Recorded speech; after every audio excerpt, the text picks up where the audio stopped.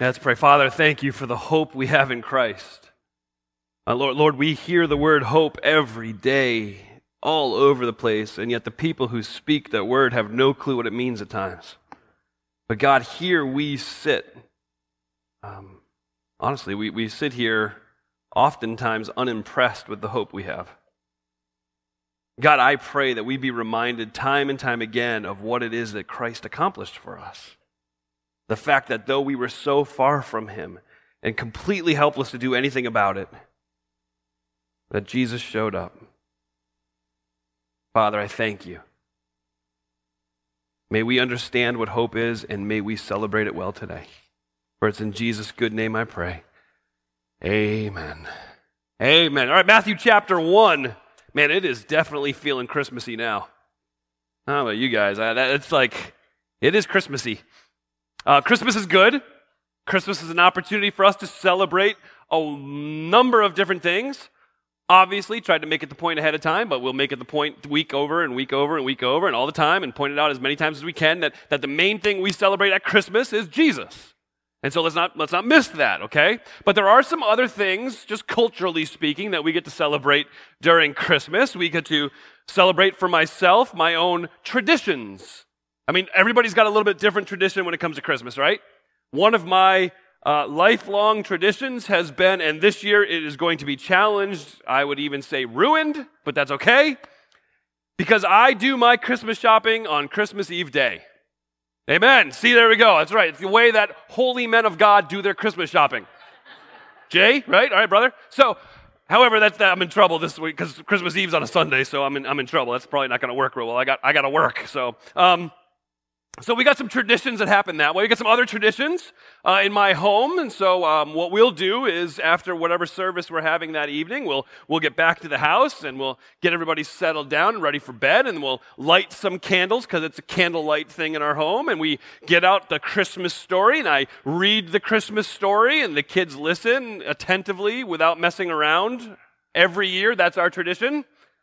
It's changed a little over the years as the kids have gotten a little older, but when they were little, we used to have a little nativity set that were those little people, those little people plastic things, and they would act it out.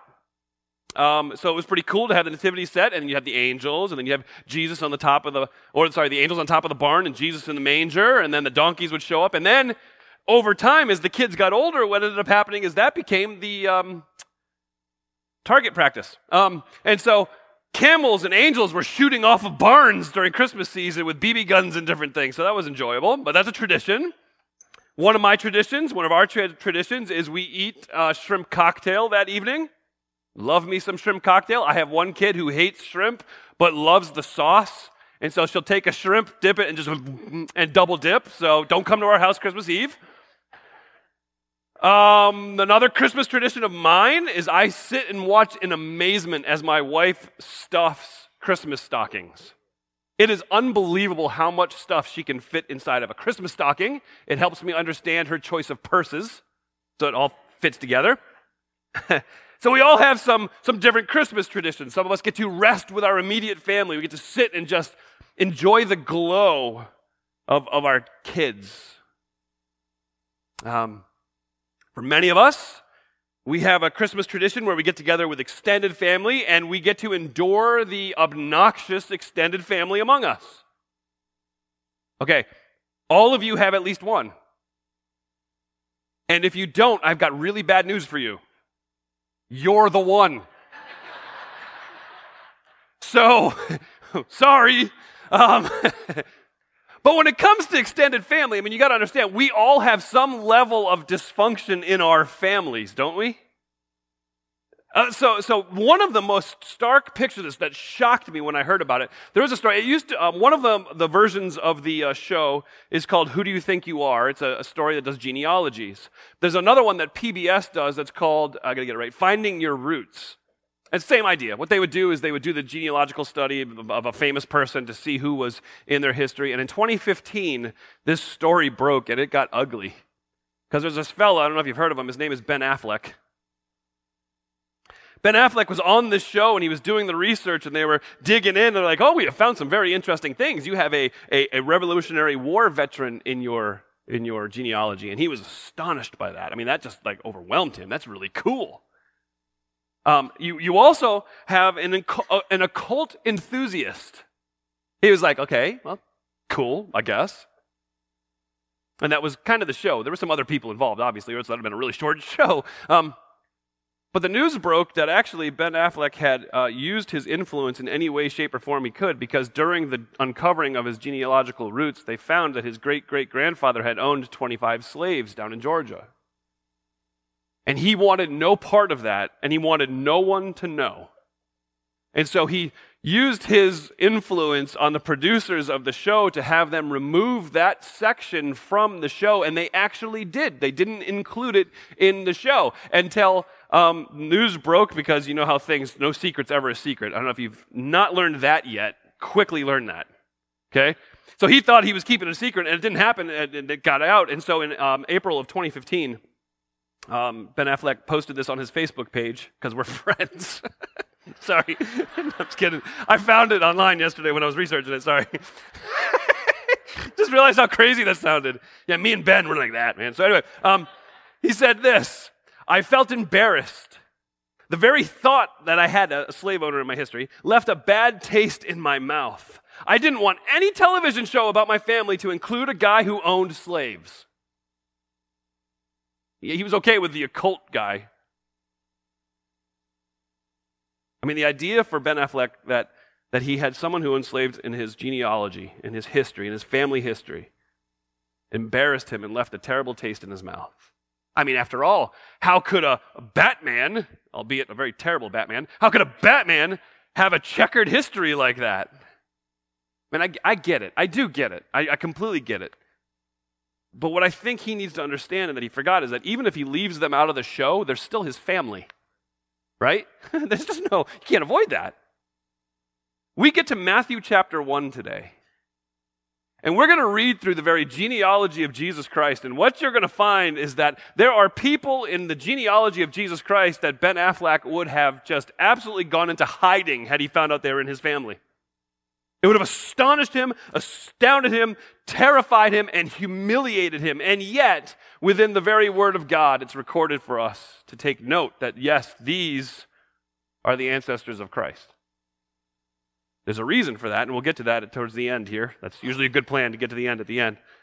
So I'm going to read through Matthew chapter 1. We're going to work through verses 1 through 17. When I read, I'll kind of point out some of the things that we need to point out, just by way of a little bit of Bible study stuff. So Matthew records genealogy of Jesus, as does Luke. They're different in their genealogical structure, and actually they're different in their intent. Luke was a physician. Easy for me to say, a physician. He was a medical doctor. So he was very much about the specificity, the professionalism. He would go bam, bam, bam, and just kind of lay it all out. Matthew was really trying to prove a point. What Matthew's doing is saying, I'm going to go from Abraham, and I'm going to bring it all the way to Jesus the Christ, and I'm going to point out that he is a son of Abraham, and he is a son of David.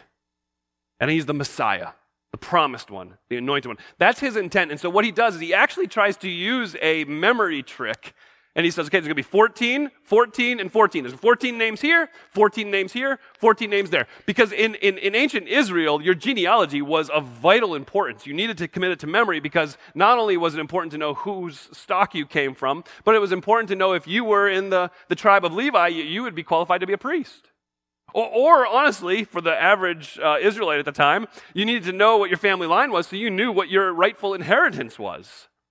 And so as Matthew works through this, what I want you to know is here's the names I want you to connect with so that you understand that Jesus is the son of Abraham, he is the son of David, and he is the promised anointed Messiah.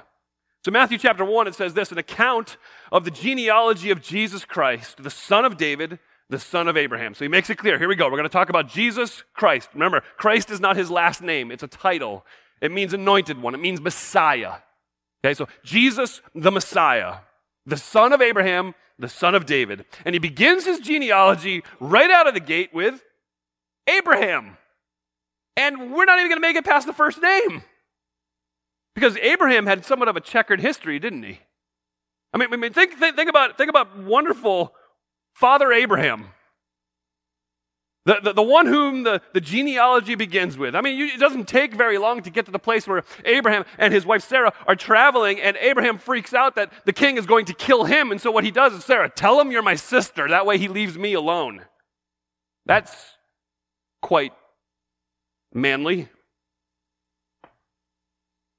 But he doesn't do it just once. He does it again with Abimelech in Genesis chapter 20. Tell him you're my sister so that way I remain protected. And actually, as you read Genesis chapter 20, you get to the middle point of that chapter. What you find is there's a verse 12, 13, 14, somewhere in the middle there. It talks about how Abraham did this repeatedly. This wasn't just a two-time event. This was Abraham's M.O. This was how he protected himself. Lie. Tell him you're my sister. And then you skip to the other part of Abraham's life where God appeared to Abraham and Sarah and promised a son, right? But God obviously must have forgotten them, and so God was taking way too long to fulfill his promise to give Abraham a son, a child, an heir. And so what does Abraham do? He takes matters into his own hands. He sleeps with the maidservant of his wife Sarah. Her name is Hagar, and he has a son through Hagar named Ishmael. And to this day, we're seeing the consequences of that foolish, sinful choice. Because Isaac, the rightful heir of Abraham with Abraham and Sarah, is actually a co-father of the Israelite people. Ishmael, the illegitimate child of Abraham with Hagar, is the father of the Arab nations. Constantly at conflict even today. So Matthew says, let's talk about the line of Jesus, the Messiah. He comes from Abraham. Abraham fathered Isaac.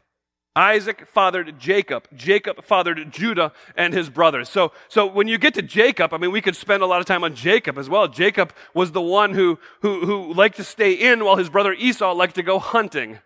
Daddy Isaac seemed to identify with the hunter, where his mom kind of related more to Jacob. And so Jacob was inside and Esau had been out, and he runs in and Esau is famished and he is hungry, and Jacob had just made some red stew.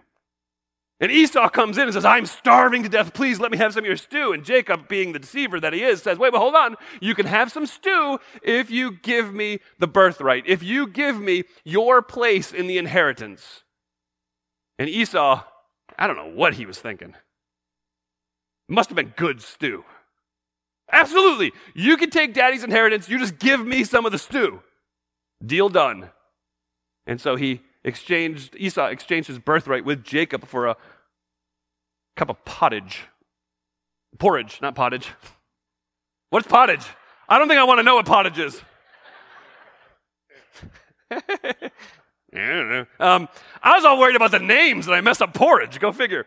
So Jacob then, as Isaac, his dad, is dying, Isaac wants to give the blessing to Esau, and so Esau goes out to get deer, and you know the story, Jacob the deceiver covers himself because Esau was a hairy man, and you wonder how hairy he was, because Jacob went and got the skin of a deer and put it on his arm, and his dad's like, oh, Esau. Right? That's kind of crazy. But Jacob would put that on, and he came in, he smelled like the field, and Isaac was confused. Who is this that I'm talking to? And he says, it's Esau. Honest, Dad. Isaac passes his blessing on to Jacob. Jacob, the deceiver. Jacob's son, Judah. It's very interesting. It mentions Judah and his brothers. I mean, we won't even go into the story that we're all familiar with Joseph and the coat of many colors and all those brothers. That's Judah and his brothers. Judah and his brothers, the ones who sell their baby brother into slavery and tell their daddy that he's dead. I mean, Christmases get a little rugged in my home, but not like that. Right? But then it continues. It's Judah who fathered Perez and Zerah by Tamar. We got to take a minute there. For two reasons. First of all, a woman has been entered into the list of genealogy, into the line of Christ. That's unthinkable. And yet, God says, let me highlight something for you. Let's talk about Tamar, who through Judah's line had Perez. What's that story? So the story is this. Tamar married Judah's oldest son named Ur. Ur and Tamar were married. No children. Ur had disobeyed God, and so God put Ur to death. So now Tamar is a widow. Now, rightfully following the Levirate law of the time, Judah gives his next son, Onan, to marry Tamar so that she would have his children and continue the name of So it's this whole thing. So Tamar is married to kid number one. Kid number one dies. Kid number two steps up, marries Tamar. Guess what happens to kid number two? He dies. Now Tamar's a widow again, and Judah's got a baby boy at home, and he's like, it's not going so well when these guys marry you, Tamar. I'll tell you what, he's too young now. You go home to your parents and wait for the little one to grow up, and then I will give him to you to be married to. She goes home, little man grows up, and Tamar's like, hey, wait a minute. He hasn't given me his son. And she's absolutely right. And so she finds out that Judah is going to town, and so she takes off the clothing of a widow and instead puts on the clothing of a prostitute. She sits at the city gate waiting for Judah to enter. Judah walks by and sees her, and he approaches her and says, so, how much for the evening? And she says, a goat. And he says, I don't have a goat on me. And she says, okay, well, in the meantime, give me your ring, give me your staff. Let me have those things in your garment, your outer cloak. You give me those things, and that'll be kind of like collateral until you can pay me the goat. And he obliges, and he gives her his signet ring, gives her his staff, gives her his cloak. And he commits an adulterous act with a prostitute who actually happens to be his daughter-in-law. He's just not aware. He goes home, he gets his servant, he says, here's a goat, bring it to the temple prostitute. So the servant goes and says, okay, excuse me, sir, where's the temple prostitute? I need to, and the fellow at the gate says, there has never been a temple prostitute here. He says, well, that's weird. So he goes back and he's like, hey, Judah, there's no temple prostitute there. He's like, wow. Well, let's not tell anybody because they'll make fun of us. And you know what? I tried to pay my debt.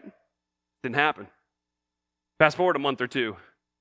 People come to Judah and say, your daughter-in-law has been adulterous. She is pregnant.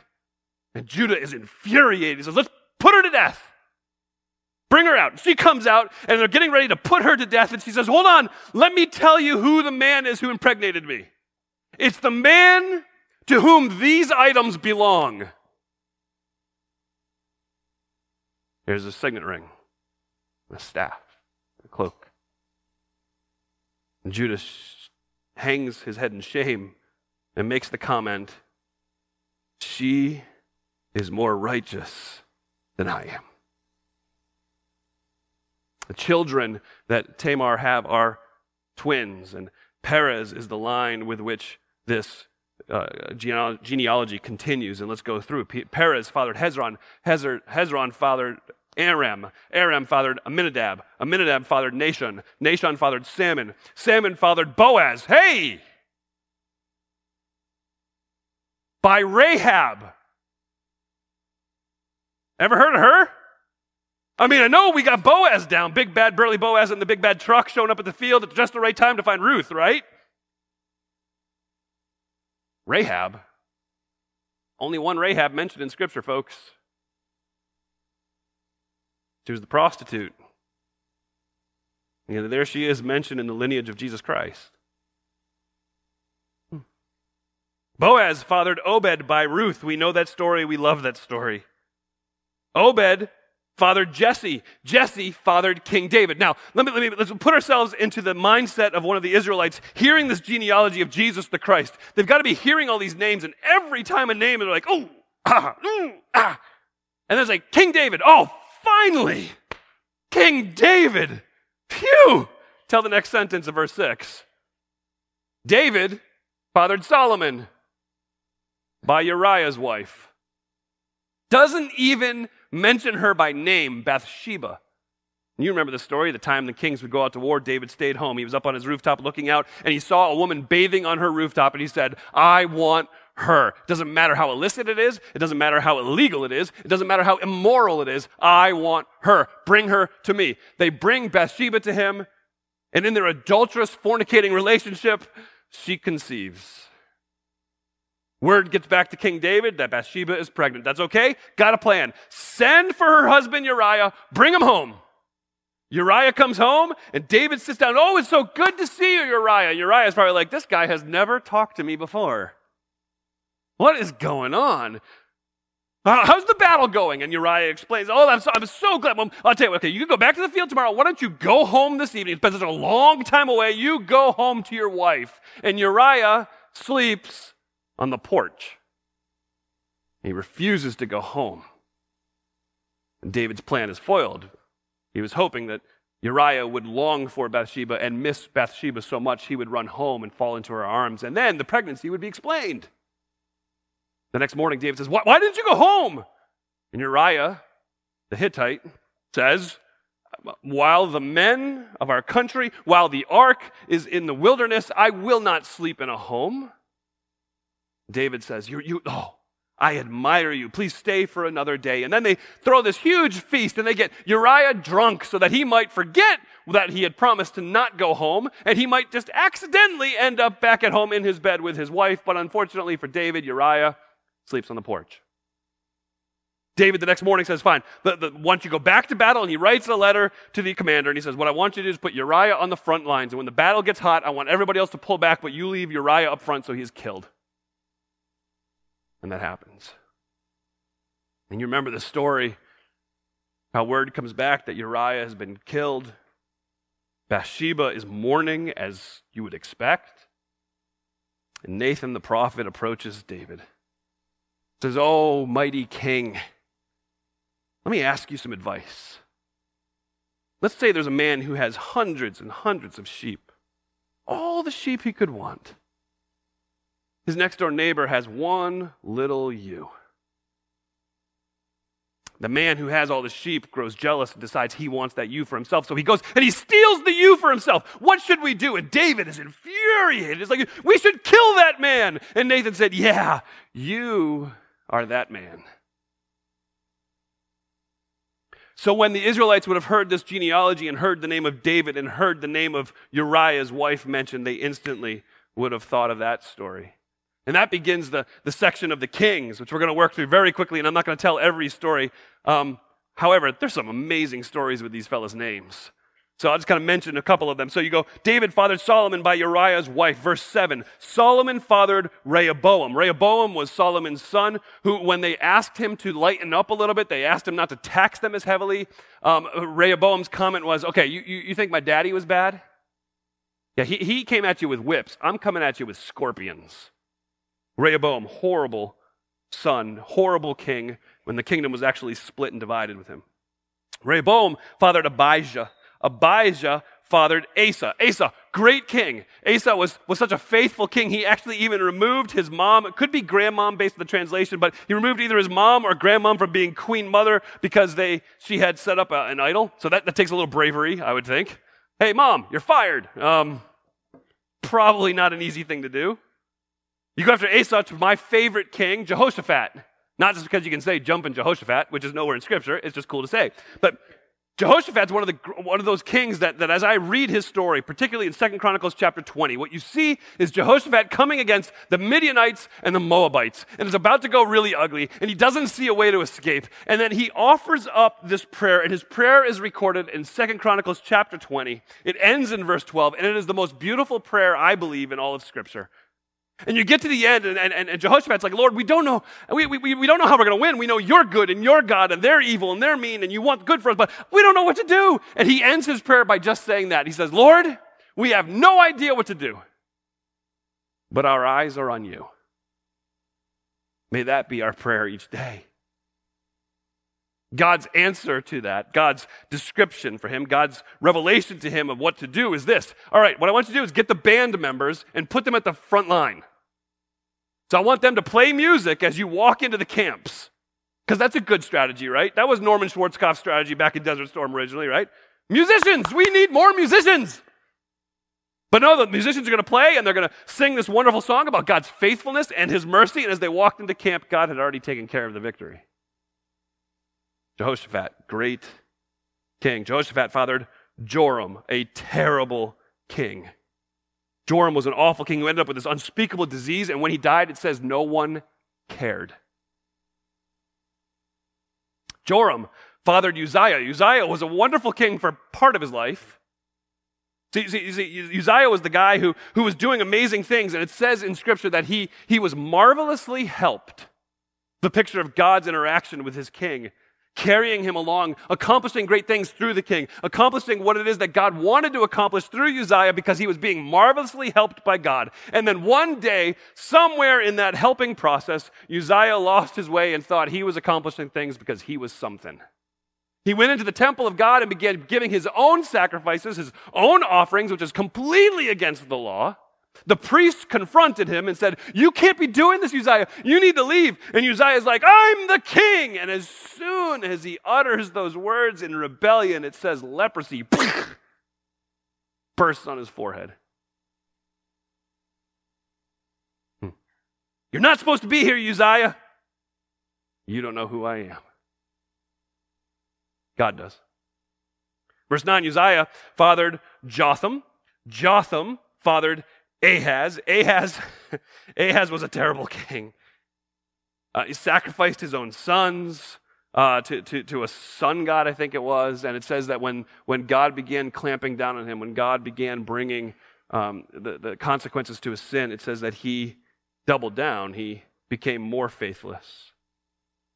Ahaz fathered Hezekiah. Hezekiah was a good king. He reformed a lot of things, but because of his pride in seeing what God had returned to him, he put all of his valuables, all of his riches, all of his wealth on display for the king of Babylon to see, which is not smart because the king of Babylon came back and stole it. Verse 10, Hezekiah fathered Manasseh. Okay, you want to talk about an evil king? This dude became king when he was 12 years old. For 50 years, his legacy was that he spilled so much blood, it extended from one side of Jerusalem to the other side of Jerusalem. He was vicious. He was relentless. It says that he did all the things that all the nations Israel had overthrown. He did all of those things himself. I mean, he was a terrible king, and God's judgment on him was to bring Babylon in. And Babylon came in, and they took him away with fish hooks, which we've talked about before, where they put the hook through the under part of his chin. So they carried King Manasseh away with those hooks. They put him in cuffs. It says they were bronze cuffs, but they put him in shackles and cuffs, and they carried him away to Babylon. And along the way, Manasseh, who for 50 years, he was 12 when he became king. He's now 62 years old, and for that entire period of time was one of the most ruthless and evil and wicked kings of history. As he's being carried into Babylon, he has this moment where he recognizes what Scripture says. He recognizes this: the Lord is God. And he repents. God hears his repentance. God hears his cry. God hears his prayer. And for the last 5 years of his life, Manasseh is given an opportunity to redeem some of the evil that he had done. That after Manasseh, you've got this guy named Ammon or Amos. It's called the same thing. He was as bad as Manasseh was at the beginning. It's just he never repented. Ammon fathered Josiah. Josiah was an 8-year-old king. Oh, baby. 8 years old. He's now the ruler of the country. Terrifying. Mac and cheese for everybody. He's this 8-year-old, and yet what's amazing about him is that he begins to restore things back in Israel in such a way that it brings honor and glory to God. As he's restoring the temple, they find the law. They begin to read the law in public for the first time in years. He brings back Passover again and the celebration of the Passover event. I mean, he is that kind of king. It's this amazing thing. And it says Josiah fathered Jeconiah and his brothers at the time of the exile to Babylon. Now, for time's sake, and it's actually a wonderful thing about the text, is you get to this point in the genealogy and actually you start losing information about names because it's becoming closer to the time of Christ. We're getting that time period in between the Old Testament and the New Testament where very little is actually recorded about these fellas. And so it goes on like this. After the exile to Babylon, verse 12, Jeconiah fathered Shealtiel. Shealtiel fathered Zerubbabel, favorite name on the list. Verse 13, Zerubbabel fathered Abiud. Abiud fathered Eliakim. Eliakim fathered Azor. Azor fathered Zadok. Zadok fathered Achim. Achim fathered Eliud. Eliud fathered Eleazar. Eleazar fathered Methan. Methan fathered Jacob. Jacob fathered Joseph, the husband of Mary, who gave birth to Jesus, who is called the Christ. Verse 17, so all the generations from Abraham to David were 14 generations. From David to the exile to Babylon, 14 generations. From the exile to Babylon till the Christ, 14 generations. There's the memory trick that he's trying to get them to understand. He says, so now we have walked through the genealogy of Jesus Christ. And every name has a story. Every name has brought memories, some good, most bad. But what does this have to do with the very message of Christmas? And specifically, what does this have to do with the very message of hope? When you read this list, there is no pattern of righteousness to be found. When you read this list, you have adulterers, you have prostitutes, you have heroes, you have villains, you have deceivers, you have unfaithful, you have Gentiles, you have Moabites. Man, Ben Affleck would have had a cow if this was his genealogy. But not Jesus, because this points to the very hope that we have in Christ. See, the first lesson we can learn from this is we have hope because God isn't overwhelmed by impossible situations. When you read through this leading to the Messiah, leading to the very birth of Jesus Christ, you're reminded time and time again that without exception, God is sovereign. You read these names and the stories come to mind. Abraham offering Isaac, ready to lower the knife, and yet God says stop, and a ram is provided in the thicket. What in the world? What a coincidence. No, see, God isn't overwhelmed by impossible situations. You've got big bad Boaz, remember, showing up at just the right time, at just the right field. You've got Jehoshaphat and the choir going in front of him. You've got kings being set up and kings being torn down. See, God is not overwhelmed by impossible situations. You've got the type of people that you're forced to work with every day at work. You've got the difficult situations with your children right now. You've got your current job situation. Got your financial statement. You just saw your bank statement. It's not good. You've got poor health. Questions about what next week holds. You've got some of your greatest hurts that can't even be expressed. And all those things can seem like they're impossible to overcome. But here's hope. Hope isn't found that everything would be perfect, wonderful, bright and shiny, because God never promised that. Hope is that God promised he would show up. And even though, as you read through these names and the stories, it seemed like it might have gotten a little iffy at times, it's only iffy in our limited view. From God's perspective, his faithfulness never wavered. You want to know what hope is? Hope is this. Hope is the fact that today's tragedy and tomorrow's mystery are still under the watchful eye of a faithful and powerful God. That's hope. As we read this list that should come rushing in on us, we have hope because God isn't overwhelmed by impossible situations. We have hope because God is willing to associate with improbable people. Think about that. He doesn't just associate with humanity. He associates with the very dregs of humanity. He associates with murderers and thieves and rapists and prostitutes and politicians. He associates with liars and deceivers and idolaters. I mean, that's so that not one of us sitting here could claim that we're so bad that God has given up on us.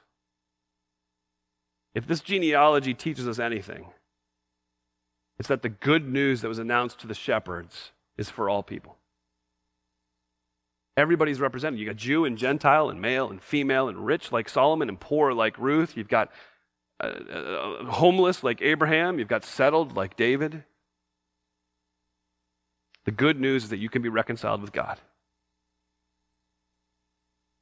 And it doesn't matter how broken you are. I want to be careful time-wise. It doesn't matter how broken you are because God heals the broken. God knows their brokenness. See, what separates many of these is not their brokenness. It's how they responded to their brokenness. Think about it. Uzziah, who thought he was something because he was being marvelously helped, entered into the temple and because of his arrogance had leprosy and his whole entire legacy was ruined. But then you've got Manasseh, who was one of the worst kings ever for 50 years, being evil for 50 years, and yet when confronted with his sin, repented. Stop trying to hide your brokenness. Admit what God already knows. I mean, God knows that we're separated from him. And that is the gospel, right? That though we have been separated from God because of our sin, and we're helpless to do anything about it ourselves, God loved us and sent his son, Jesus Christ, who lived for us, who died for us, who rose from the grave, defeating sin and death forever. That's what we celebrate at Christmas. See, the hope is this. Despite great obstacles and rebellious people, God showed up to offer a rescue. That's what hope is. And this morning, as a body of Christ, this morning as a church family, we have the opportunity to look at the very picture of God showing up. I mean, we celebrated at Christmas, the baby in the manger, absolutely. But every month here at Uniontown Bible Church, we have the opportunity to celebrate the picture that Jesus left for us, to be reminded of what it is that he accomplished for us. We celebrate the hope we have because Jesus came just as he promised. We celebrate the hope because he defeated the grave just like he promised. We celebrate the hope because he's coming again, just as he promised, right? Matthew 26 tells us where he begins the Lord's Supper. He says, as they were eating, Jesus took bread and he blessed it and he broke it and he gave it to the disciples and he said to them, take, eat of it, this is my body. Then he took the cup and after giving thanks, he gave it to them. He said, drink from this, all of you, for this is my blood of the covenant, which is poured out for many for the forgiveness of sins. But I tell you, I'll not drink from this fruit of the vine from now on until that day when I drink it new with you in my Father's kingdom. Jesus showed up just as he promised. That's hope. Jesus defeated the grave just as he promised. That's hope. Jesus is coming again just as he promised. That's hope. Those are the reasons we have hope. Those are the reasons we celebrate Advent, to reflect on the fact that he came and that he's coming again. And so this morning, as we take the opportunity to observe the Lord's Supper together, to take communion together, be reminded of the hope you have in Jesus. Be reminded that that cracker is just a cracker, and yet it pictures the broken body of our Savior. That juice is simply juice, and yet it pictures the shed blood of Jesus for your sins. So in a moment, I'm going to pray, and I'm going to pray for our observance of the Lord's Supper, and then the band's going to come up, and after I pray, please dismiss yourself from your seats and come forward, or we've got some tables in the back as well, and go and get your elements for the observance of communion and return to your seats. And in a few moments, we'll go ahead and we'll partake of the elements together. Hey, we've got hope, not just because we like Christmas songs either. We've got hope because we have a God who loved us and sent his son for us. Let's celebrate that. Father God, I thank you for your goodness to us. Lord, I say that every time I pray at the end of a message. And I think sometimes, many times, most times, I'm not even paying attention to what I'm saying. But God, you are so very good that you have given us your son, Jesus Christ. You are so very good that you redeemed us and rescued our souls from hell. You are so very good you gave us your word so that we can know you. God, thank you for your goodness. Now, Lord, as we come to the table, as we receive the elements, as we look at the picture of your broken body and your shed blood, I ask, Lord, that you would remind us of what it is that you've accomplished for us on the cross. Remind us that we have crossed over from death to life in Jesus. And if there's one who is here this morning who is struggling and wrestling with the very soul, God, I ask that you would give them the ability to simply trust in Christ and in no other. For it's in Jesus' good and precious name I pray. Amen.